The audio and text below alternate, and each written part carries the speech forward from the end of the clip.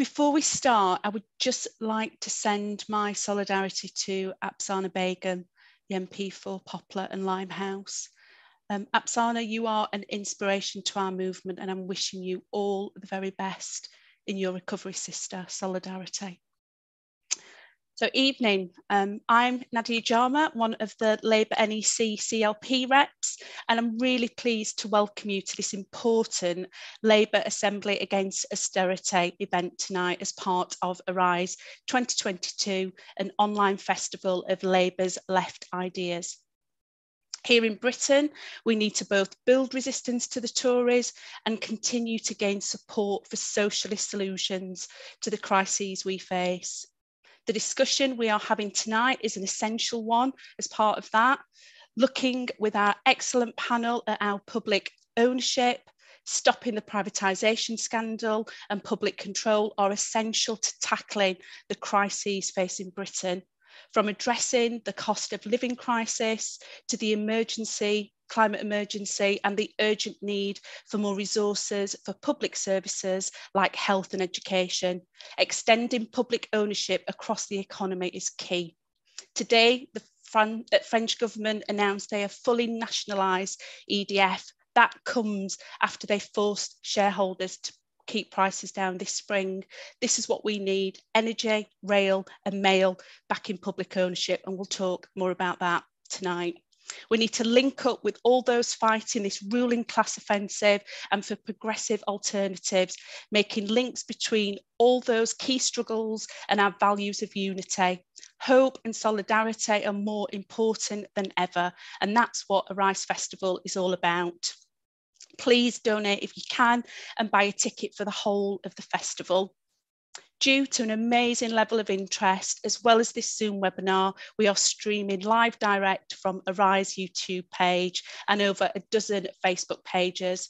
As the event goes on, please post questions in the Q&A section on Zoom, and we'll put some of those to our panel.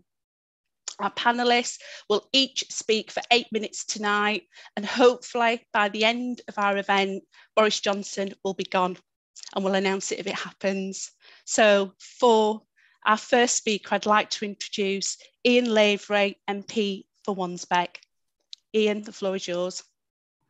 Nadia, thank you very much. And can I echo your sentiments with regard to Apsana Begum. She's been a fantastic member of Parliament. She's very poorly. She's been under horrendous abuse, and she's facing the potentially deselection.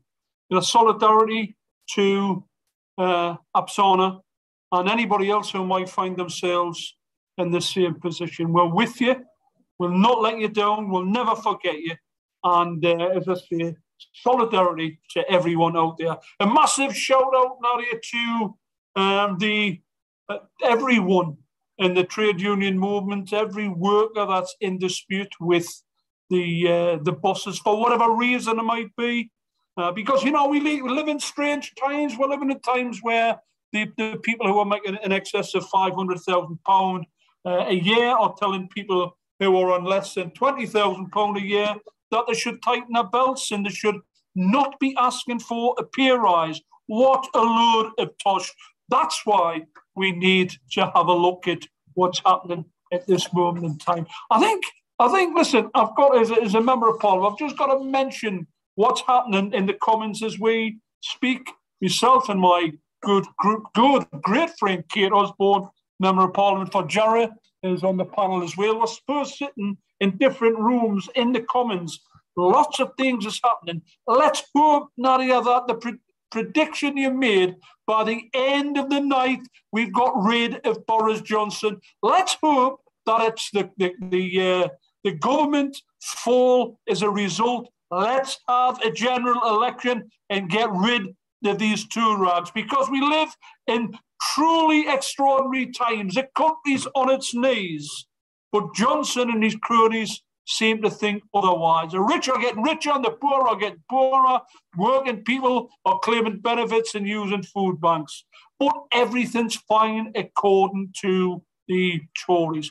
Let's just say, today, There's been 38 resignations in this horrible place. 38 resignations. And Boris Johnson is claiming that he'll stay on regardless of what happens. You know what Boris Johnson is actually saying? He said that regardless of a vote of no confidence, if there is a vote of no confidence, he'll ignore it because he's not at the behest of the Tory party, he's at the behest of 14 million people who voted for him to get the job done and carry out the people's priorities.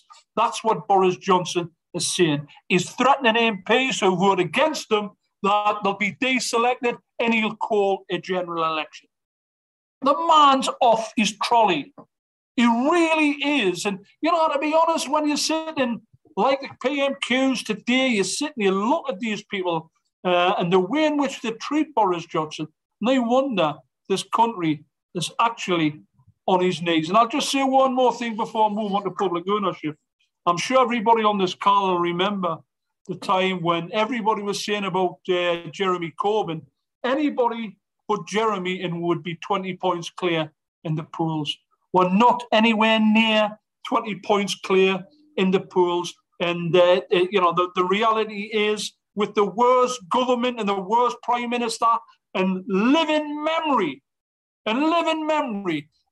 how on earth are we not 20, 25, even 30 points clear in the polls? But listen, with regard to public ownership, I've got the luxury, as it were, if that's the right word, of working both in the nationalised coal industry and then I was in the privatised coal industry when the industry was privatised in the mid-90s. And it's absolutely amazing how people really kind of get to grips with what nationalisation means from somebody who's worked in in industry. I work for the National Coal Board. I mean, public ownership, nationalisation, there's different forms of it. The nationalised coal industry was a tremendous success in 1947, right up to the mid-90s. It really was. And it makes a big difference because it doesn't put profit before people. It means that you can control what you own, because that's the slogan which people should remember.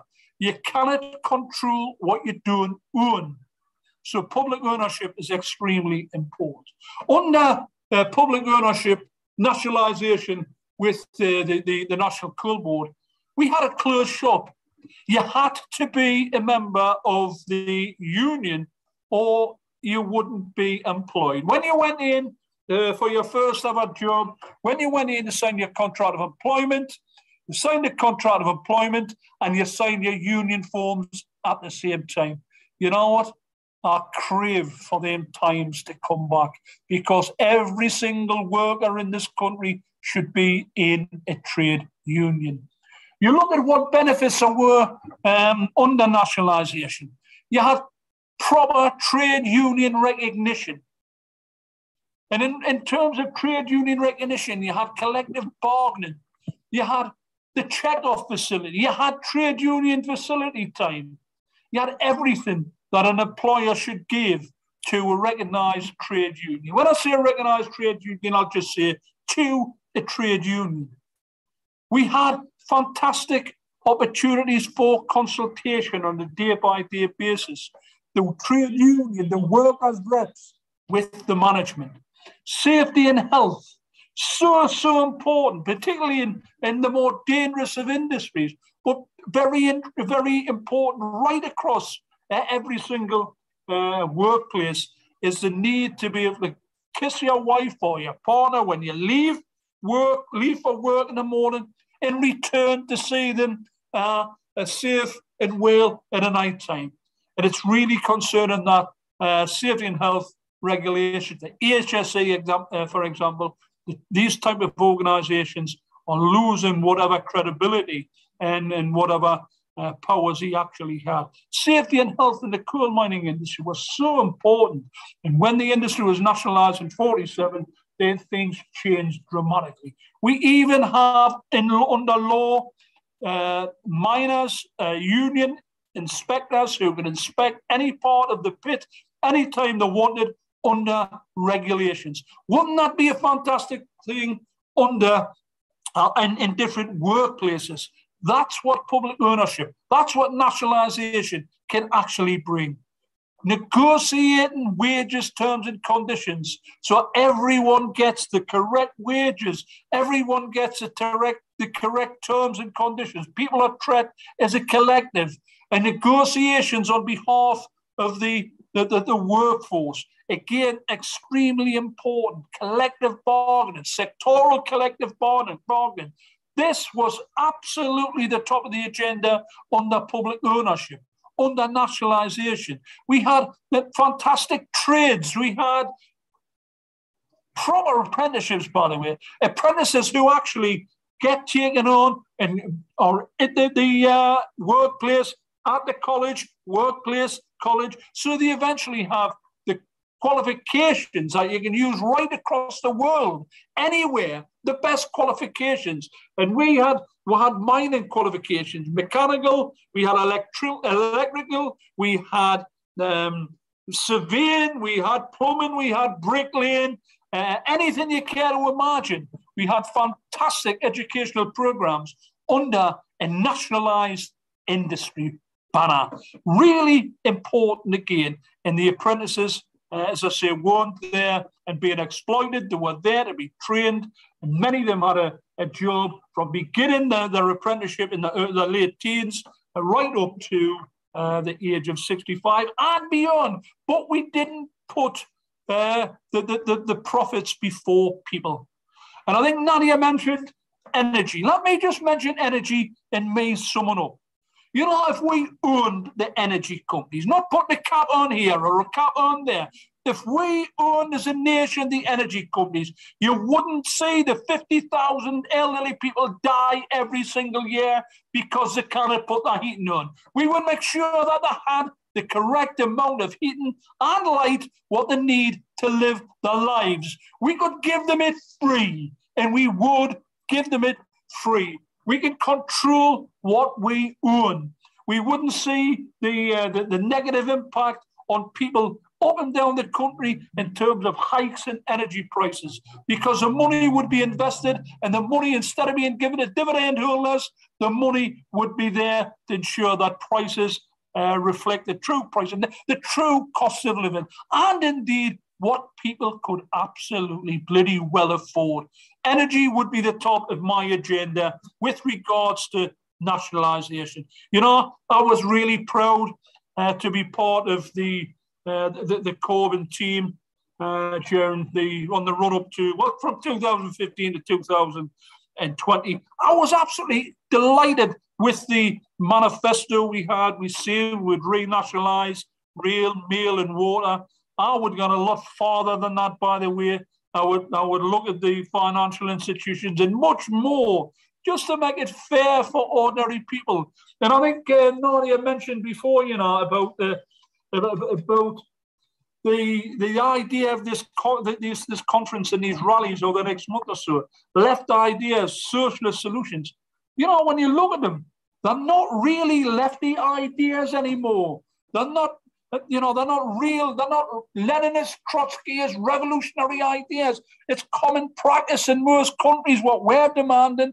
Common practice, it's basic human rights, and we deserve that. We shouldn't have to go on strike for a decent pay rise when inflation is between 9 and 12%, and we've got we've got everyone now, and I'm delighted. It's great to see Kevin on the call, and I think that the teachers deserve everything they can possibly squeeze out of the government, and hopefully the teachers will be going to the ballot box very soon with regards to what the government is looking to afford them and other people in the public sector.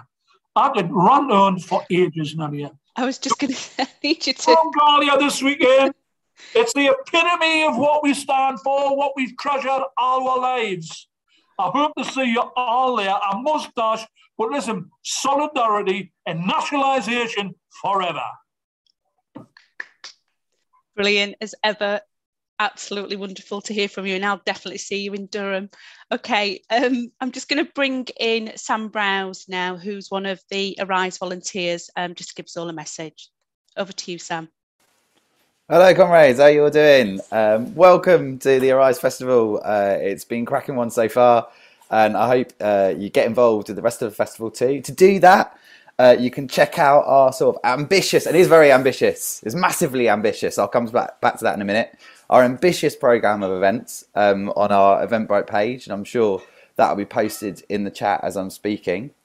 You can see one of the next kind of the kind of next evening sessions we have as part of that is an event called Real Change in Ireland, Lessons for the Left. That's next Wednesday at 7 o'clock, and John McDonnell will be speaking on that, along with Emma Sharon from Sinn Féin and Jeff Bell, who's the author of The Twilight of Unionism and also an exec member of Labour for Irish Unity. So it'd be fantastic if you come along to that and check out all our other events too. We've got lunchtime events, we've got evening events on a Sunday as well, that you can get involved in. So please do get involved.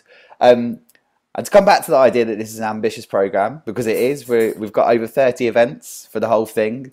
This doesn't happen on its own. It costs money, and we need money to keep going, and it's donations from people like you on this call that make all this possible. And actually, if at least 20 people donate a tenner on each call, that covers the cost of the festival. That's how much money we're talking. So again, it'd be fantastic if you can dig deep, hit that donate link, go through to the PayPal, and help us to run events like this and keep events like this going, so that we can discuss these fantastic ideas and these socialist solutions to the crisis. So thanks very much for tuning in today. Check out the rest of the festival programme and dig deep and donate. Thanks very much, comrades. Thank you, Sam. And please do look in the links look in the chat for the links to be able to donate. It's really wonderful to get together and talk about the things that remind us why we're doing what we're doing in the Labour movement. So I'm going to move on to our next speaker now. With great pleasure to introduce Kevin Courtney, the General Secretary of the NEU. So the floor is yours, Kevin. Thank you. Thank you very much, Nadia. It's a great pleasure to be here. You'll know probably that my union isn't affiliated to Labour, but I'm really pleased to have the invitation to be with you tonight discussing these important ideas. I do need to reflect a bit on today. There's all this big news, but for teachers, support staff in schools, one of the bits of big news is the change of Secretary of State for Education. Nadeem Zahawi gone, Michelle Donnellan in. But what I reflect on is that's 7 secretaries of state in the last 8 years. None of them a teacher, none of them engaging with teachers in the ideas that we need in our schools, all of them seeming to see it as just a stepping stone in their career, not a degree of commitment to education. And on the theme of the meeting tonight, one of the things that's united all of them is seeking more and more to move towards marketisation and privatisation of different bits of our education system. And I just wanted to run through a couple of those different ways that privatisation is happening. And starting with a personal reflection, my mother was a school cleaner and a dinner lady. And she was one of the first privatised before this government. By a previous Tory government, she was privatised. And at that moment, I came to understand what privatisation, what the efficiency of privatisation is. They say private business knows how to do these things better than public services. And my mother's experience was being asked to clean more classrooms for less money. And I think at that moment, we knew that, I mean, that was essentially what privatisation was then. Working class women working longer for less. It's not efficient. It's not big and clever. They haven't got some marvelous scheme why they're more efficient than the public sector. It's just bullying. It's driving down wages. And you know, the cost of living crisis now is a wages crisis now. And a big proportion of this is due to that outsourcing. It's due to that privatization of women like my mother. And it's still happening now. And I'm really pleased to see cleaners fighting back in many hospitals and others aided by unions. That's one bit of privatisation of our education system. At that time, we might have thought it was about, classic working class women, but we've let it get hold and we haven't fought back successfully enough in many ways. And it's extended to lots of other groups of workers. So professional teachers, in supply teachers, they've been massively privatised. The same thing happening to them. Bosses whose only function is to answer, they employ someone to answer a phone from a school and then they phone a teacher. They do nothing, but they take a huge proportion of what that supply teacher earns and they pay far less than the rate. And that's a big reason why there aren't enough supply teachers now. It's also a very big reason why Nadhim Zahawi is completely wrong. And Michelle Donnellan would be completely wrong if she thought that she could do this, that to get supply teachers to scab on teacher disputes. Supply teachers are the very worst treated teachers by this government, and they want to be treated better. They're not going to collaborate with the government in running us down. I think it's important to say that in Wales, the Wales Labour government, in an agreement with Plaid Cymru, have recently decided that they are investigating steps of removing privatisation from supply teachers. And we really want to support them in that. If we can take one group of workers out of privatisation, that would be a good step. So good on Labour in Wales. A third group of privatisation. You may have heard recently that the Abu Dhabi Sovereign Wealth Fund is buying up a chain of private special schools in our country. These are privately owned, entirely publicly funded. These are special schools where children with special needs, the school will charge the local authority £50,000 to send a child to one of these schools. And when local authorities run them, the average charge is about £30,000. When they're in this privatised grid, it's £50,000. Now, we recently had a strike at one of these schools in Hackney, Leeways. Diane Abbott, the local MP, was very important at helping us on the picket line there. And we won the dispute in terms of the conditions of our members working at the school. But what we haven't won is that school is back in the public sector, not charging as much, not taking all the profits out. And that school, the schools like that school often don't have playgrounds for the children with special needs. In some examples, we hear of schools that don't put the heating on in the winter because, well, you put the heating on, it costs money. You keep the heating off, there's more profit. So privatisation matters there as well. But the biggest bit of privatisation, and it's not classic, but it's moving in the wrong direction and moving faster and faster, is academisation. And academisation, I want you to understand, is driving people further and further from the public sector, further and further towards the private sector. I'm not suggesting that they're going to start charging for private education, but they've got rid of local councillors. They get rid of parent governors, they get rid of staff governors, and they replace them by decision-making by an Academy Trust chief executive, usually with a hand-appointed board, the Academy Trust board. And that has really bad consequences. There are two ways of improving a school from inside the school. There's loads that could be done from outside. Sure Start. Getting rid of unemployment, looking after people, that can improve schools from the outside. That you're giving the school more money, that can improve education. But within, there's two ways. There's patient and trying to improve teaching and learning. And there's this easy way. Change the kids in the school. Get rid of children who aren't going to do well in exams and replace them with children who are going to do well in exams. And research we're doing points to academy schools, sometimes other schools as well, in the accountability mechanisms that we've got, removing children, sometimes by exclusion, sometimes by having a parental contract that a parent won't sign up to, sometimes by a sneaky little conversation where somebody says to the parent, this school's it's a bit of an academic school, it's not really the right school for your child, you should take them away from this school. And we know that happens in all too many cases. And I tell you, we now understand there is a motive. If you're the Academy Trust chief executive, and if you want to justify paying yourself £500,000 a year then get your school's results up. Then you can say, look, the school's results have improved. Now I deserve this money. And there's that sneaky way of getting your school's results up. And of course, it hasn't got results up at all because the kids who weren't going to do well are in other schools nearby. And unless they, it hasn't improved education. It's just moved children around.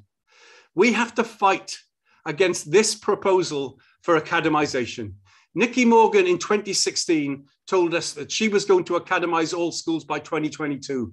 We defeated her bill in 2016. Lots of Labour councillors, I will say, we got some Tory councillors saying the right thing on it at that moment, but lots of Labour councillors, really important, and we defeated their bill at that time. There is a schools bill going through now. I think that Labour councils can play a really big role in resisting the rush towards academisation that might come through that bill. This is a bill to defeat. It's a bill to make sure that the academisation doesn't go all the way, that a change of administration can put these things right. Privatisation and marketisation is damaging education as well as damaging the terms and conditions of the people who work in education. Thanks for listening to me. Thank you so much for that, Kevin. Really calling out the con that we're seeing being ramped up under the Tory government in our education system. So thank you for your comments. We've got people with us today from Belfast, Bristol, Lisbon, Nottingham, Leicester, Devon, Bradford and Durham. So we are stretching across the world tonight. So I'm going to bring on our next speaker, and this is the amazing Kate Osborne, MP for Jarrow. So Kate, over to you. Thanks, Nadia, and thank you to all at Arise for putting on this event and for all the work that you do. A good day to have a number of comrades in a room together, even if it is virtual, and always a pleasure to follow Kevin.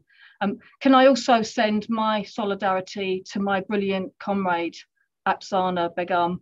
Apsana, get well soon. Stay strong, sister. We're all here for you. So, as my good friend and comrade Ian said earlier, the demand for public ownership now is not some madcap, ultra-left, unworkable demand, but it is exactly what we need to deal with the cost of living crisis, the crisis in our NHS and social care, and so many other problems that we are currently facing. Across Europe, public ownership is totally normal, from train networks in Switzerland to publicly owned energy in Denmark and France to free Wi-Fi in public spaces in Greece. Broadband communism, anyone? Yet here in the UK, we continue privatising. As I said in a speech in Westminster today, as much as these Tories can get their grubby little hands on. And my speech this morning was in the context of the NHS, specifically ambulance and A&E waiting times, with devastating consequences for individuals and staff unable to provide quality care. Of course, you cannot look at the rise in waiting times in isolation. This government, instead of investing in our NHS and staff, are insisting staff take a real terms pay cut and are attacking staff sick pay. Our NHS cannot sustain the current level of attacks from this government, and inevitably it is going to be both staff and patients who will suffer. It's a disgrace that this government are attacking workers that kept us and are still keeping us going through COVID. Workers putting themselves at risk every day going to work to protect us, called heroes 1 minute and vilified the next. Now today we've got a new health secretary, but we know that he won't be any different. We know our NHS is not safe in the hands of the Tories. But too many on our own side also parrot the false narrative that more services being outsourced to private companies will bring down waiting times. And we know this is false. The more the private sector becomes involved, the worse the situation becomes as capacity from the NHS is reduced and private companies cherry pick easy and lucrative cases. All this has a devastating consequence of forcing more and more people in pain and desperation to take out loans, crowdfunding on the internet, to pay for an operation because the wait is too much to bear. A two-tier health system privatisation by the back door. And it was the NHS's 74th birthday yesterday. And as Nye Bevan said, illness is neither an indulgence for which people have to pay, nor an offence for which they should be penalised, but a misfortune, the cost of which should be shared by the community. And if we want to make sure future generations do not have to pay when they are ill, we must urgently ensure our NHS is funded and all parts that have been privatised are brought back in-house, and that the NHS is completely renationalised. What we've had over the last few years is a government that has used the COVID pandemic to maximise profits for their cronies and to undermine workers' rights. As a trade unionist, of course, I was on the picket line supporting the RMT and ASLEF in their action. Action, of course, standing up for their members' rights, but also standing up for commuters, demanding a safe, well-staffed railway where people are put before profit. And this out-of-touch government has underfunded and mismanaged our public transport network for more than a decade, and enough is enough. Privatisation compromises public safety against the best interest of the profit margins of private companies. With the situation currently on Britain's railways being that workers are enduring a 2 or 3 year pay freeze against a backdrop of rail companies making in excess of 500 million a year in private profits since the start of the COVID health emergency.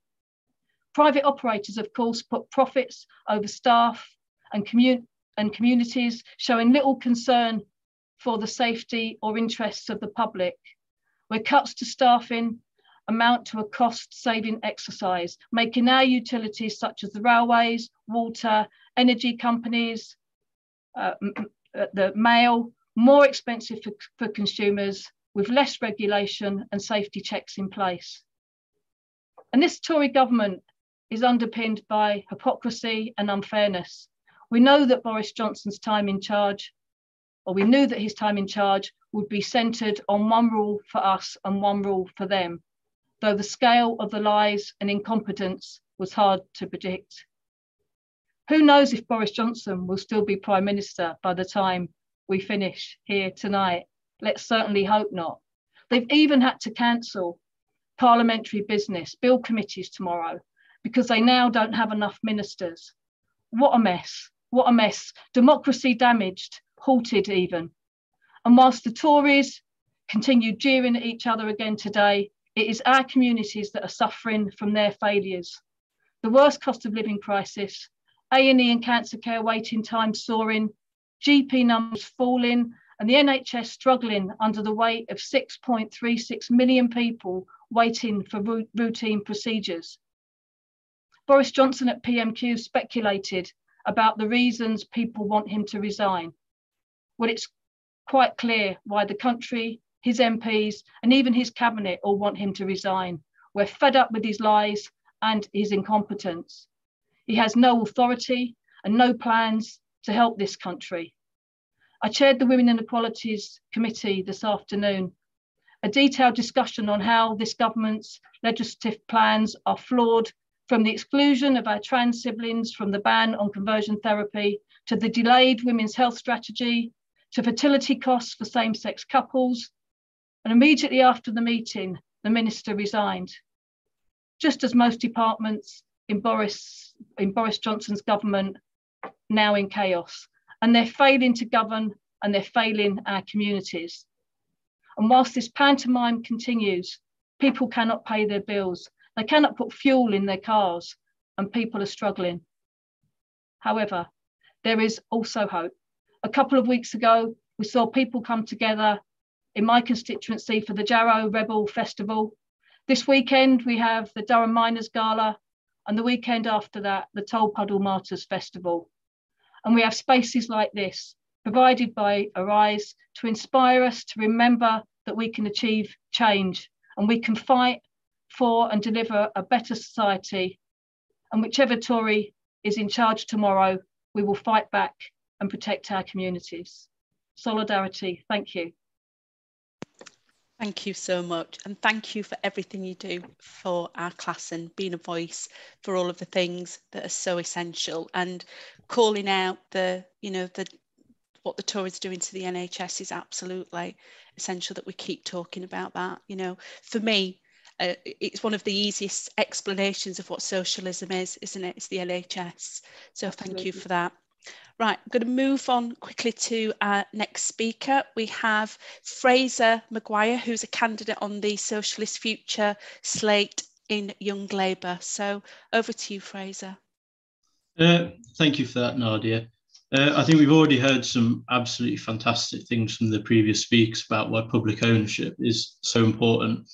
And in my own role as a previous youth officer in the Labour Party, and now that I'm running to be part of the Socialist Future slate in the Young Labour internal elections, I hear from so many young people about issues that they worry about, things that they really care about. And so many of these come down to the issue of public ownership. I think climate change, which is often seen as sort of a huge, sort of almost impossible to solve issue, and is probably the single most important one for people my age and people all across society. And public ownership would play a huge role in solving that. At the recent Glasgow COP26 demonstration, when we saw tens of thousands of people protesting outside, there were more delegates from fossil fuel companies inside that event than there were representatives of national governments. Fossil fuel companies, private companies, which are driven by the need for profit, driven by the need to make money for their shareholders, rather than have any social responsibility, they're driving the climate crisis. There was a Guardian report which said that 71% of global emissions are caused by the 100 biggest companies. Climate change isn't a completely abstract issue. It is an economic issue, and it is a class issue, and public ownership is one of our best weapons in fighting against that. And I think a lot of young people are really starting to actually see that, and that's one reason why public ownership is becoming more and more important. Recently we've seen, I think it was just today, that the French government completely nationalised EDF, which is a major energy company. And if we want to tackle the climate crisis and solve the energy issues, which, I mean, so many people across Britain are dealing with soaring energy bills, as well as the issues at the petrol pump, which are affecting often the poorest in our society the hardest. We need to take energy companies into public ownership, because energy is critical to our lives, and we can't allow it to be run to make profits for individuals. It's just completely unacceptable. Public ownership is about running things in the interests of ordinary people, not for private interests. Another really important issue, which Kevin already touched on, is in education, academisation. Over the last month, I've been leading my local sixth form campaign against it becoming an academy. And this is something that young people are really worried about, because it's taking the goal of education, which is to look after young people, to develop their skills and help them become, make social links and just develop them as people. And it's prioritising profit. We don't want for-profit education corporations or companies. It's just completely unacceptable. And it's having a devastating effect on a lot of young people everywhere, both academisation of secondary schools and the increasing inaccessibility of university. Universities, they're not about educating people really anymore. They're not about developing skills in higher education. They're about making money. Really, so many young people have to think about their personal finances before they apply to uni. Think, can I afford to go to uni? Will this maintenance loan even cover my accommodation? Will I be able to work enough hours to afford it? I mean, so many young people are affected by that. And that is because we have education run for profit rather than for public interest. And last year, the Institute of Economic Affairs, which isn't an organisation I would normally find myself quoting from, said that 67% of 16 to 34-year-olds would like to see the UK transition to a socialist economic system. That is a system characterised by the principles of justice, equality, and of course, public ownership. And I think this is really because young people, as well as people across society, as we're seeing from the RMT victories, inspiring people, people are starting to make these connections, which that public ownership will improve society for every single one of us, because key industry is not just energy and education, but the NHS, housing, transport, all of these things which should be run for public interest are not being. We had housing, which is a huge issue. I mean, the housing crisis is meaning so many people think they're never going to make it onto the housing ladder. And we've got a government which is trying to increase the mortgage time to 50 years, which often means that parents will be leaving their mortgage debt behind for their children. 70 years ago, we had both Conservative and Labour governments building 250,000 social houses a year. Now, if the Labour Party said they were going to build 100,000, that could be dismissed as overly radical. And it's not even a reversal of what Thatcher did to housing. So it is every single aspect of society, transport, housing, education, energy, would hugely benefit from public ownership. And it gives me hope that more and more young people are starting to recognise that, and people across our society. But there is still a long way to go. There's a lot of things are privatised, and even taking them back into public ownership would only be a reversal of Thatcher era policies. We have to go further. We can't just take them back into public ownership. We have to do more, completely end privatisation in the NHS. The broadband communism, which Jeremy Corbyn was attacked for, would benefit a huge amount of people at a time when soaring prices are making life difficult for so many. Thank you. Thank you so much for that, Fraser. Again, it's just proving that to tackle these crises, we need to put people before profit, don't we? Okay, so moving on to our final speaker this evening, and then we'll move on to some questions afterwards. We've now got John Bosco N. Ogbu, the lead campaigner for We Own It. So over to you, John Bosco. Hi, everyone. Good evening. Thank you so much, Nadia, for that introduction. We Own It, for those of you who do not know, is an organization that campaigns for public ownership.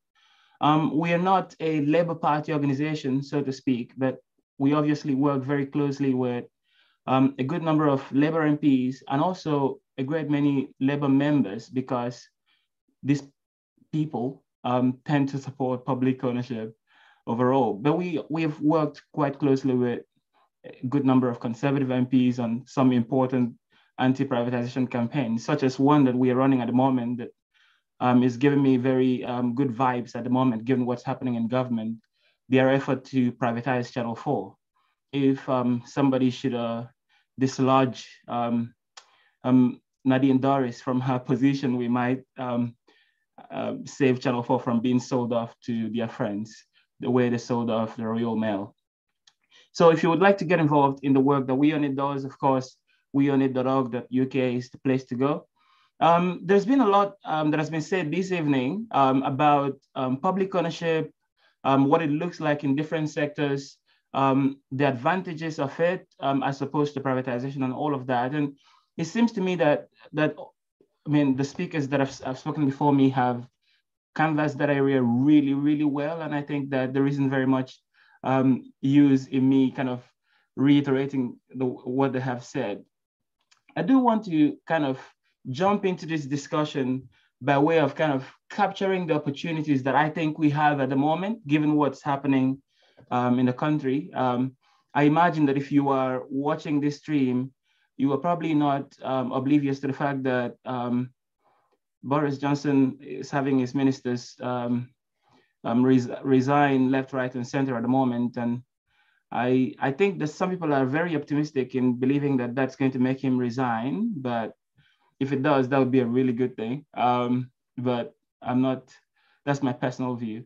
Yeah, but I don't think we should hang our hopes on that. What I think it does tell us is that there is enough turmoil at the moment, and it feels very much like the amount of turmoil we had headed into the 2019 general election. And in fact, in many ways, very similar to the kind of turmoil that we had headed into the 2017 election as well. That it's beginning to seem somewhat realistic that an election might be in the offing. So in some ways, what are the opportunities that such an election offers us to advance the agenda of public ownership? So I would say that it is important to kind of keep in mind that I don't think it is always a matter of a list of policies, right? We've spoken about public ownership here in transportation, in energy, in the NHS, and in a good number of other areas. I didn't hear people mention water. Our rivers are being polluted at the moment by water companies. People are becoming sick. Polio is making a comeback. I didn't know I would have to say that in the UK in 2022. Right, so public privatization is destroying the fabric of our society, and public ownership is clearly the solution to this destruction. And not only is it the solution, it is a solution that the vast majority of British people recognize as the solution to it. So I don't think that we need to think of this as kind of approaching an election with a list of policies that we're going to kind of advance in our election.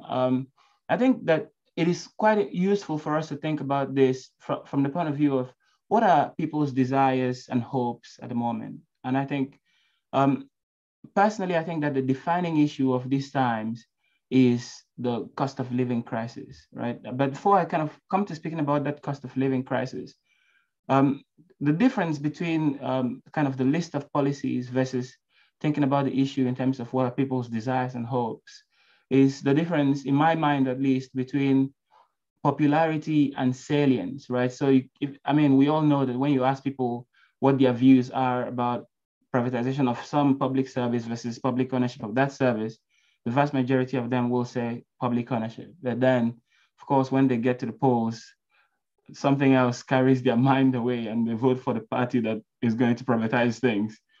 And I think that the reason that happens is that people support public ownership, but they don't carry it in their heads and in their hearts when they step into the polling booth. And in the last election, I think that they carried Brexit in their minds and heads a great deal more than they did public ownership, despite the significant amount of support for it. And I think that we need to think of ways, we need to weave our narratives around public ownership into people's desires and hopes. I think Brexit captured those desires and hopes for a great many people. And I think we can do the same in the context of the cost of living crisis for public ownership of our public services in a way that I think allows it to be the reason people vote for the parties they vote for in a general election that we think may be coming soon. And just to kind of cast a little bit as to what the context of the cost of living crisis, and I think we're all fairly familiar with it because we are living in it ourselves. But just to kind of offer a few indicators, the NHS has, of course, its record high waiting lists. And that doesn't just mean that the NHS is incredibly under pressure. The doctors and nurses and cooks and porters and cleaners and all of those who make that incredible health service work are not they're put under a lot more pressure than normal. It also does mean that a lot of people are being forced at the moment to pay for their own healthcare by going private. Last year, my understanding is that last year, private healthcare companies, for the first time, had revenues that crossed £1 billion. They made over £200 million in profit from providing healthcare to people who can no longer wait for the NHS, right? So in essence, we need to be asking people, are you prepared to pay £3,000 for a hernia operation? Are you prepared to pay £15,000 for a hip replacement? Right? That is the context of the cost of living crisis that we're living in. Last year, the cost of rail fares went up by almost 4%, the highest that it's gone for a decade. Very soon, I think at the end of this month or the end of next month, I'm not entirely sure of that, the government's pandemic support for buses is going to end. And that means 135, according to The Guardian, 135 bus routes will be closed. And those are bus routes that we need, people in our community depend on to get to their jobs or to reach family and friends and all of that. And the reason that this is happening, of course, is that those routes are not profitable for private companies. Local councils have to bribe them, in essence, with public money to make it profitable for them to run it. Whereas if the public ran that bus service, the public would not need to be thinking about profit, be thinking about whether or not there are people in this area that need this service, right? So our buses is an incredibly important area, a lot more important than I think that a lot of us give it credit for. We like to think about the huge things that kind of have a national focus, but buses are incredibly important. Energy bills, of course, have gone up 119% in the last year. So that is the cost, kind of the cost of living crisis context in which I think public ownership can essentially offer the solution. And I imagine I'm already running out of time right now, but I'm going to quickly kind of whiz through some of the, I think, ways that public ownership could help us weave a narrative around the cost of living crisis that we think could allow people to say to themselves, this is an election in which I'm voting for my future. It's an election, and I think Fraser did a really good job of capturing that point. It's an election in which I'm voting for my ability to not die of the cold. It's an election in which I'm voting for the stability of my finances. Yeah, so, and of course we know that in terms of energy, a publicly owned default energy supplier is already a norm in many parts of the world. And somebody spoke earlier about EDF that was already almost entirely owned by the French government. They have now taken the whole thing into their control, into public ownership in France. And it's an energy company that operates here in the UK. It's very much similar to what happens now, railways. The RMT had research, I think it was last year or 2 years ago, that found that 70% of our rail companies are actually owned by other European countries. They recognize that public ownership is good, and they are practicing it here in the UK, where we are deciding to allow private companies to run our services. So we could essentially bring in a default energy provider. The US is, if you like, in some ways, the shiny thing of privatization in the world. But the US actually treats an energy supply as an area in which public ownership is common sense, right? That's the case in the vast majority of, not the vast majority, but a good number of American states. And you would not expect it. And that's the case in Italy, in France, in Germany. In Italy, Italy's supplier provides 27 million households with energy at prices that are 6 to 16% lower than their competitors. And it's common sense why that would be the case. You don't have to factor in profit, right? That's part of the reason why we pay the prices we pay for energy, because we're also paying for somebody's children to go to a private school, or we're also paying for somebody to own a private jet and all of that stuff, right? So if you remove that. Sorry, John Bosco, I'm just conscious we're kind of running out of time, and I wanted to get a couple of questions in from the audience tonight. And I'll let you do a bit of summing up at the end, if that's okay. We'll give you a minute to do that. Yeah. A lot of the questions that are coming out really about, so MD Genjin and Wanda are talking about how can we, well, MD wanted to know how he can prove his mum wrong that nationalisation is too expensive. There's a denial of the healthcare, that, privatisation within the healthcare is destroying the NHS. How can we prove that, nationalisation in the 1960s and 70s, people are saying it didn't work. How can we say to people that it did? And the other thing that's coming out is, what is the difference between public ownership and nationalisation? So I don't know if you want to come in on that and Fraser, but if you could just give maybe a minute just to respond to those couple of questions. I think that would be really useful. Is that okay? Fraser, do you want to come in first? Yeah, I'll happily come in to talk about, especially with when people say in the past whether or not public ownership actually worked. Because I think often it's about what do you mean by that? Because sure, privatization might be technically efficient in that it gets a return on its money. It puts in a certain amount of money and then it makes a lot back as profit. That's how we define efficiency. But public ownership isn't about, it's about quality.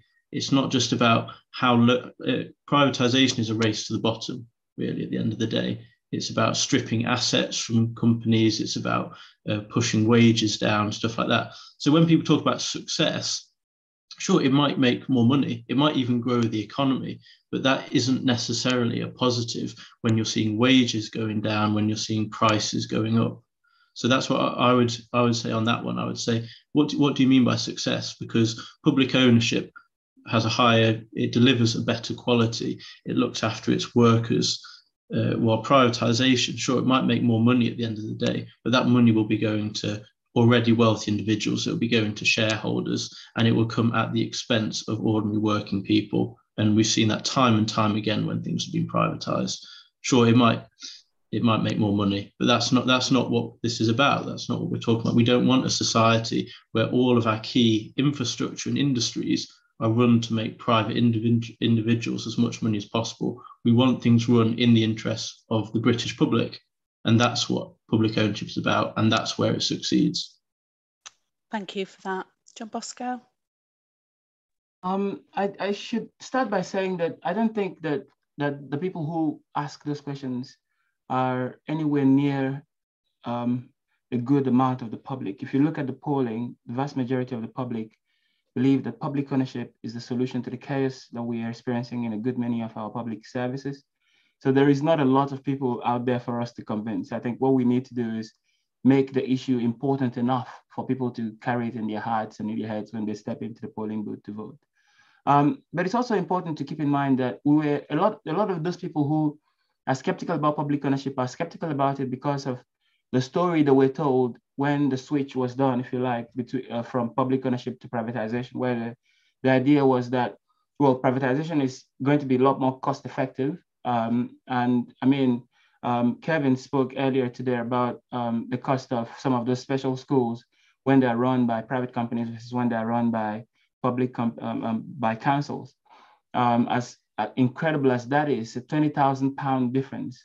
And I mean, we did some research earlier this year about free school meals. When they're done by private companies and when they're done by councils, they are cheaper when they're done by councils. So the evidence, literally every single claim that was made by the architects of privatization has been proven to be bogus. And we've had 30, 40 years to prove it right, and it's not proven right? So you can show them in all of that evidence when they ask you about it. In terms of the difference between public ownership and private and nationalization, at least from a We Own It point of view, I would say that there is a small difference and there is no difference. The small difference, I think, is that in a good number of areas, there is nationalization gives the sense of that this is kind of going to be put together into under one authority and controlled nationally, right? And the government controls it. Whereas I think in many areas, such as say in rail and in other areas, such as schools as well, the control for those publicly owned services would be local, and we would want to bring in more local democracy and democratic control over those services. So in that respect, nationalization doesn't feel like the correct terminology. It's exactly the same thing, public ownership, but we want to be more precise in terms of where the control for those services will be. And it's also a bit of a kind of, if you like, what's the word I'm looking for? Propaganda term, if you like. Nationalization is a very old word, and yeah, it feels like it's been demonized enough, and we're not stepping away from a word because it's been demonized. But public ownership feels, at least we find that it feels a lot less dangerous to people.